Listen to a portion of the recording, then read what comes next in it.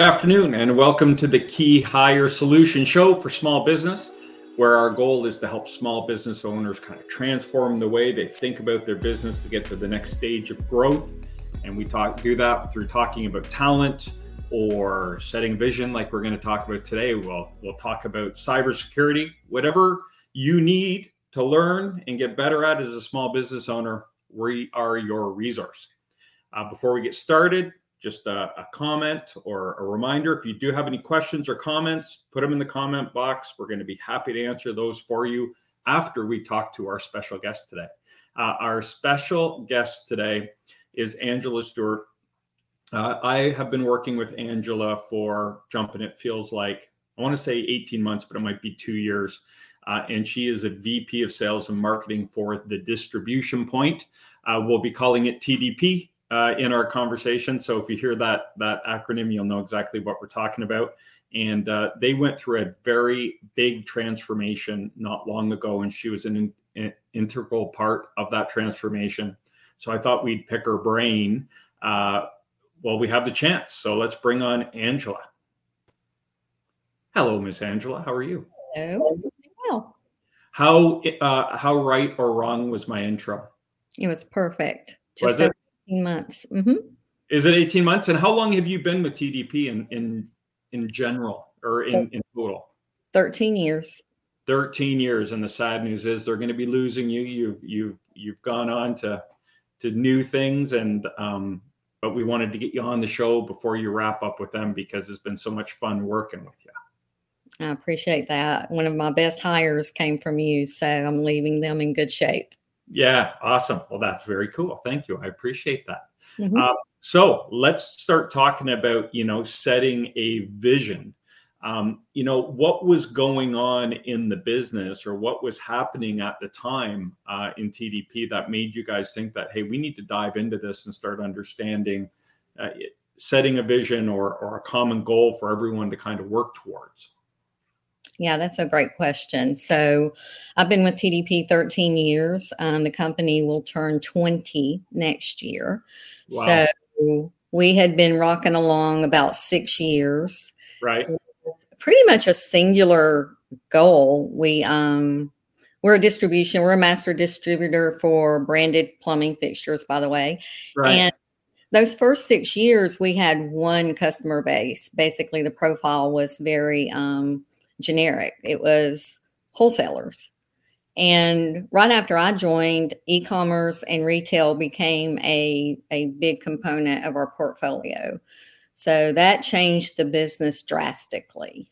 Now, all of a sudden, we had 3 major types of customers, very different needs. We, in the beginning, sort of had to keep them all secret from each other because everybody was, oh, that's my competition. So being in master distribution, you're in that situation a lot. So it just became very evident over the next 4 years. We rocked along in that we need a cohesive strategy. We need to help our associates understand who we are and what we're trying to achieve.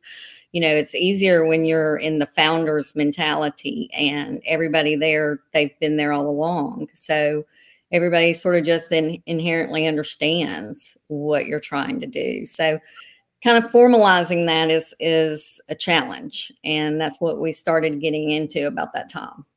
And so I just you said something that kind of caught my attention. You said, you did it for the employees, right? Mm-hmm. This vision. So it was an inside out approach that you were really trying to accomplish. Yes, definitely.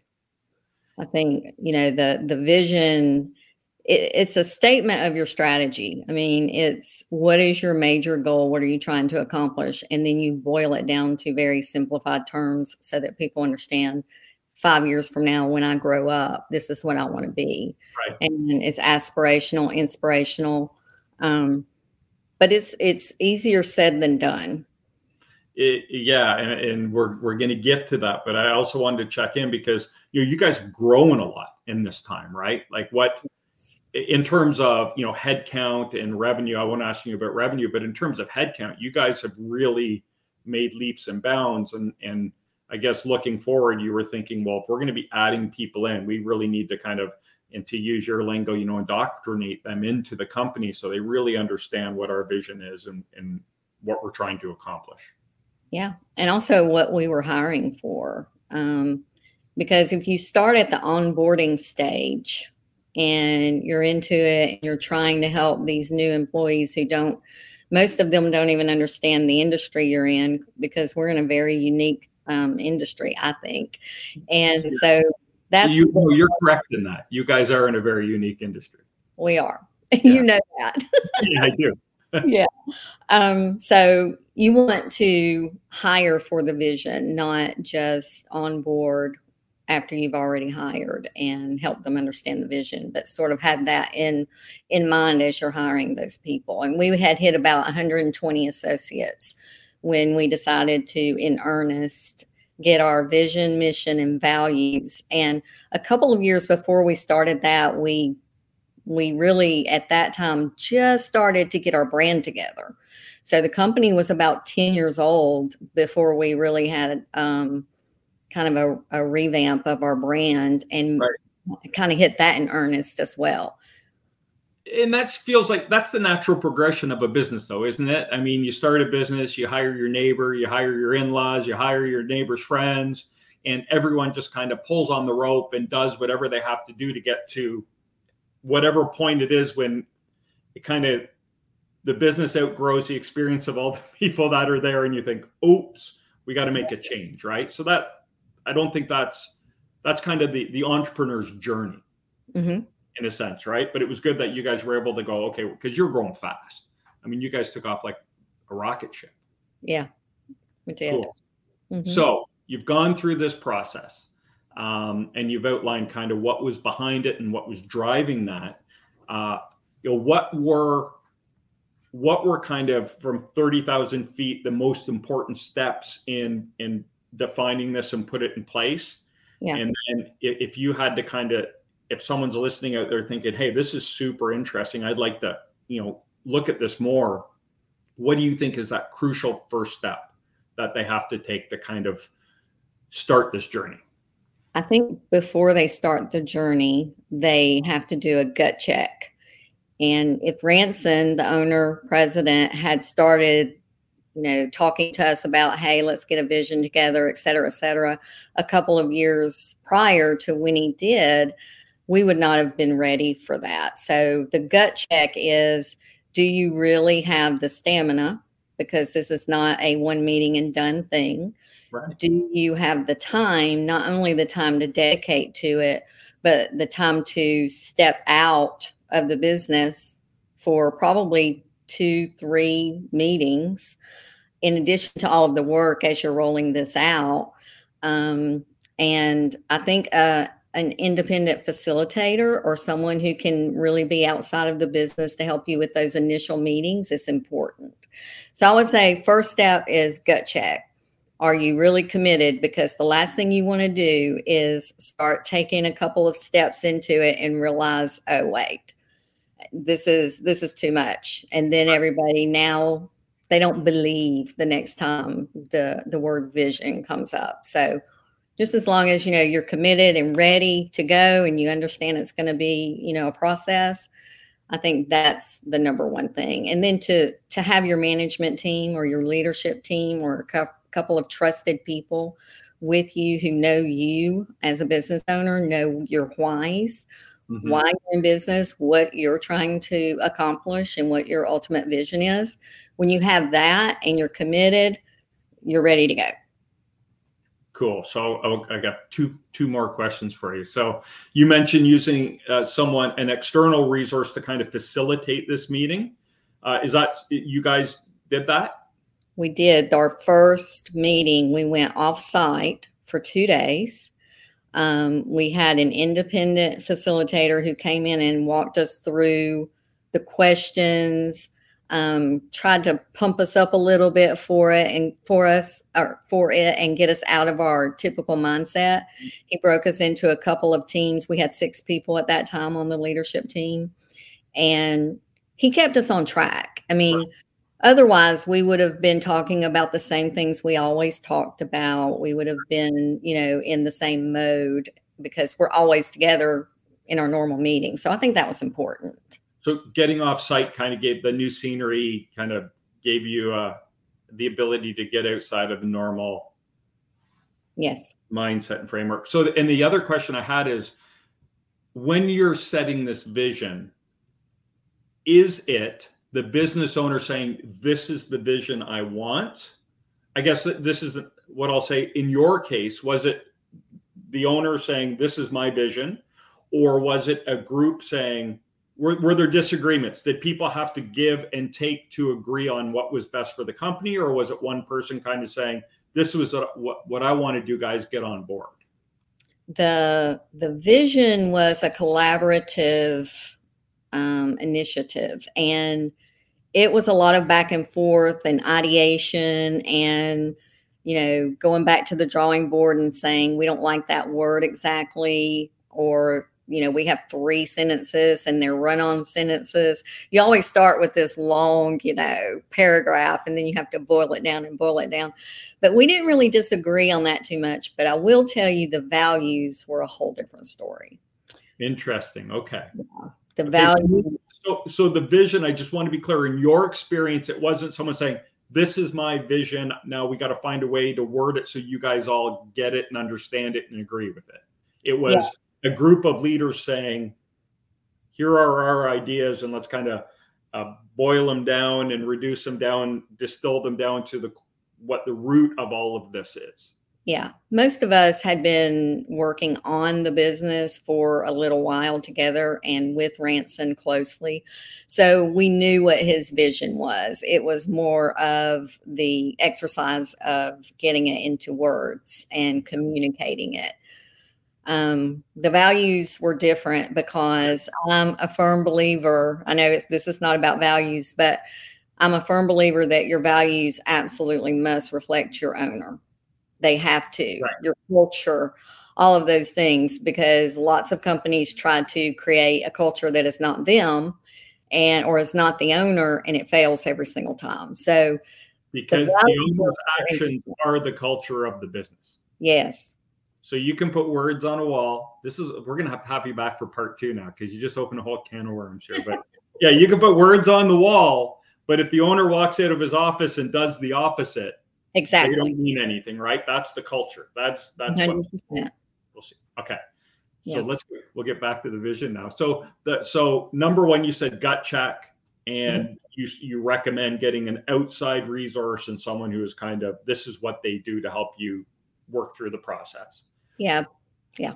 And so did you guys were there any mistakes or any missteps that if you had to do it again, you would say, oh, caution, be careful here?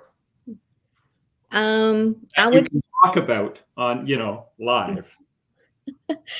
I would try to take a little more time to get more buy-in throughout all levels of the organization before we solidified the final words, because I'll tell you what our vision ended up being is we want to be the most valuable part of every supply chain we touch. And, we are a link in so many different parts of the supply chain in different ways.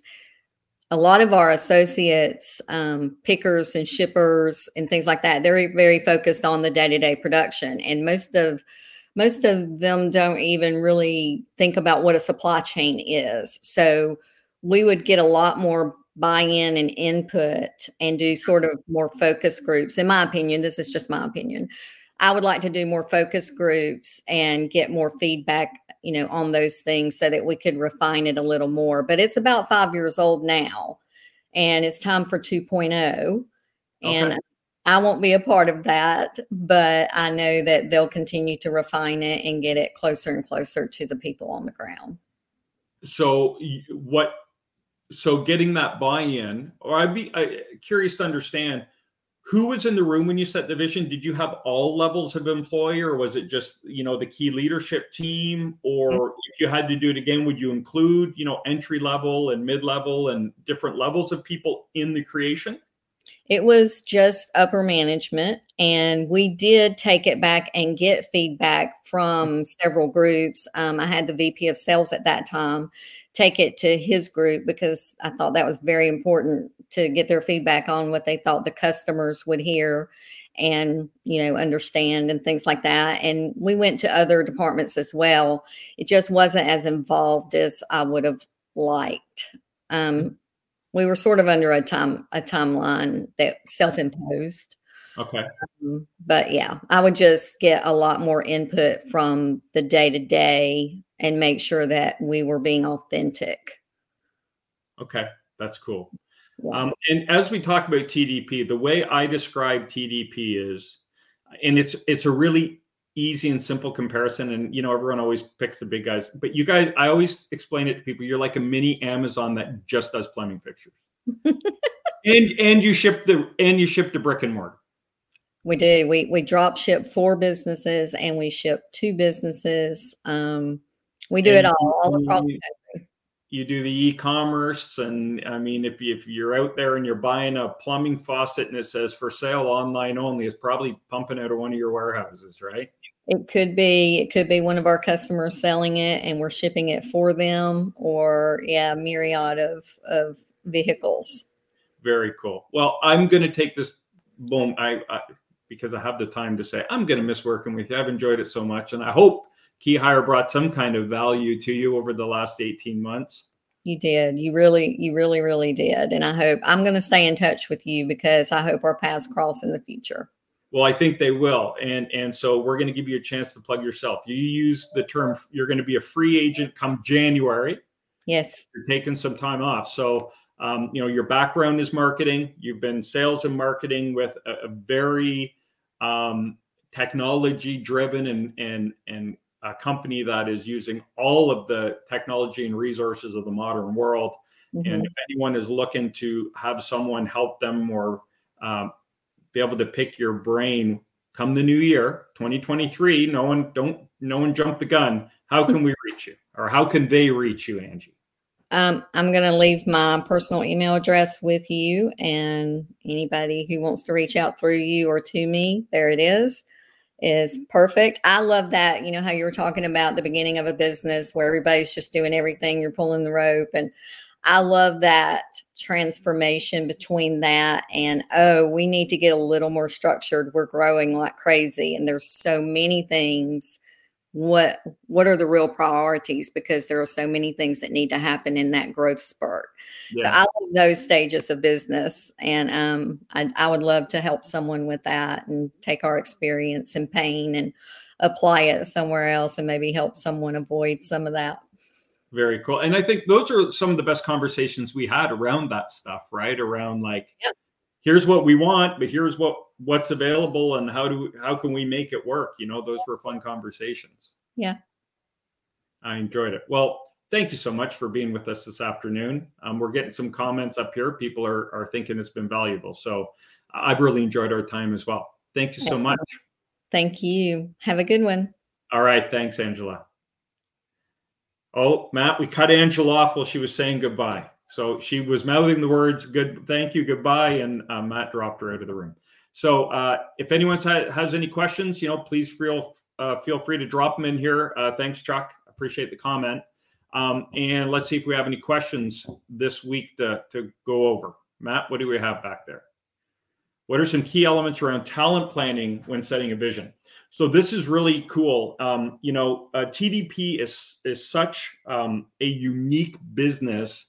And their head office is located in Birmingham, which is a small market. So, if you're looking at a situation like that, where you're doing something really innovative, or you're trying to set a really innovative culture, you have to think about your candidate pool. What is it? Who can you draw from? If you're a very innovative business, the chance of pulling someone in from that small market, if you're trying to acquire the talent locally, then you have to think about or prioritize the skill sets you're looking for. Because you're probably not going to get the home run. You're not going to get the unicorn, right? You're not going to find someone who's done it all if you're creating a business that is different than anything in your region. So prioritizing what experience you want to bring into the building, and what experience you can train and teach once someone is in the building, I think is super, super important, and a step, some people overlook. They kind of think, hey, this is what we're doing. This is going to be great. We're going to hire people. And then once you get into the market, you realize, well, hold on, is the talent here? Which leads to kind of the second point on this. Are you going to use, a national or global strategy, which would involve, remote work? Are you going to engage agencies that have talent, in Mexico or India or wherever that can do some of this work to keep driving your processes forward? And are you going to have local people that can do kind of different duties? Or are you going to hire remote workers to do the job and have a remote workforce be a part of your talent strategy? So there's lots of iterations here, and there's so many different ways you can approach it.